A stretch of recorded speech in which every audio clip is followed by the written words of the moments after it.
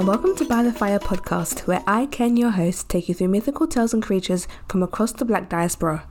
My goodness, it has been such a long time since I've said this. What's my excuse this time? You know what? Moving to a new city and starting a new job really does take its toll, and I can admit that I have neglected this podcast, but I'm back. So that I don't make this episode too long, this episode is actually about divination, and you might be thinking, divination again? But honestly, there is so much information about seeing the future out there that I couldn't condense it to one episode, not even two, but thousands. No, it's not going to be thousands, but this is going to be the final episode about divination, and yeah, I really hope you enjoy it. The Dogon are an ethnic group of people from Mali, and today I'll be talking about how divination works from their culture. So the myth recounts that Amma is the creator who conceives of the world in thought and gives it concrete expression through the articulation of his spoken word. Ogo is one of the primordial beings who, in restless determination to find completion, breaks away from his womb prematurely. In a series of vain and fruitless efforts, Ogo attempts to bring into existence a rival world of his own making, and with each effort to make that world, Ogo is punished and further deprived of one of the elements associated with the powerful and creative faculty of speech. Ogo's reckless transformations nevertheless give shape and definition to the world, with the result that he is a co-determining partner of creation, along with Amma. In the end, Ogo's disobedience is punished, and he is reduced to the abased form of the fox, forever to remain a lonely figure on the periphery of culture. However, Amma confers upon him the status of intermediary, serving humanity as the mediator of divination, and through divination, the fox's word continues to shape the world as it guides human action. So, in order to manage life, the Dogon consult the divinatory table, which serves as an instrument of divination to predict the future for the Dogon people. But it's not a simple code, and it's not an indicator of given patterns of a preordained system. What's really interesting is that it doesn't represent a view that life and destiny is fixed and determined by a high god. Instead, divination, according to the Dogon people in its concept, is categorized by change that's either unaccountable or unexplained, is part of order and is part of life. Dogon divination depends upon the myth as its foundation, so it's there as a context. However, it's not something that is reenacted or used symbolically to explain the future, which is what was similar in the first part when I was talking about the Ifa people praying to Eshu and Ifa. So instead, in the Dogon divination, it brings its participants to recognize constant, unforeseeable change as an integral part of the existence of life. Furthermore, by showing people to be actively engaged in this change, it suggests that people are as much partners in determining their own future and the state of the world as is the divination's mythic founder Ogo. So I love that. I love that idea that, people have a role in determining what they want. The divination ceremony begins just before sundown in the evening. The diviner begins the ritual by drawing 6 interconnected squares in the sands at the foothills of the Bandiagara cliffs, which by the way look really cool if you search it on the internet.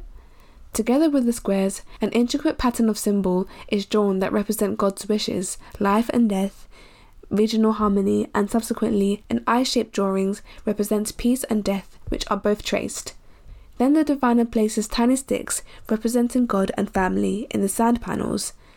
After, minutely holds small sand mounds representing next harvest, village harmony, sickness and individual mortality are made. So again, that's why I was talking about how cool it looks. It looks like, if I was to say it in a basic way, sand castles, but they are so intricately made. It looks like a mini city for ants. It looks really amazing if you just search it up on Google. All along, while drawing the sand patterns, the diviner chants prayers, appealing to the fox to come and foretell the future. The prayers finish just before darkness and everyone returns to their village. The following morning, all villagers gather at the site of the ceremony to discover footprints of the fox across the sand drawings made by the diviner. The path of the fox foretells the future of the village for the forthcoming year and peace and future of the families.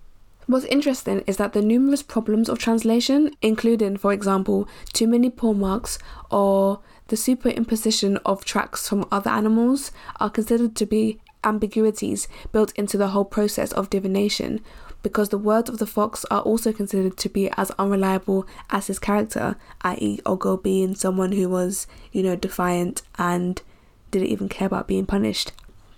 So like all religious symbols, the signs of divination can be contradictory in nature. However, in Dogon divination, this ambiguity is actually more significant because it demonstrates the idea that in predictions, even if you have a certainty in the prediction of the future, humans still have the freedom and responsibility in determining their own course of events. So rounding off, there are two categories of divination according to the Dogon people, and the one I explained in this episode is known as divination by the fox. So essentially interpreting dreams, interpreting the fox's footprint in order to understand and foretell the future. And this is actually more of a widespread practice amongst the people. However, there is actually another type of divination where a diviner whose exceptional intellectual qualities enable him to predict the consequences of events allows him to have that title. So his divination is accomplished without the aid of tools, unlike the first category, but by deduction and intuition. Essentially, he's not a magician, but he's able to use rational analysis of a social situation and is able to measure and diagnose behavior. I really hope you enjoyed this episode, and if you did, be sure to rate and comment on Apple Podcasts and follow on Spotify, and you can also listen on SoundCloud. Use the hashtag BTFpod so we can continue the conversation online, and I look forward to you joining me for the next episode, which will be in 2 weeks if I focus. Be sure to also follow me at bythefire_pod on Instagram, Twitter and TikTok, where I post little snippets of this episode and Facebook as well. You can follow me on my Ko-fi, ko-fi. If you like this episode or any previous episodes, then I do accept donations or tips and would really appreciate it, and there are perks if you do so. If you have a creature or folklore you'd like to hear or would like to be a guest on the show, feel free to email bythefire@bythefire.mail@gmail.com. I look forward to you joining me next time by the fire. Bye!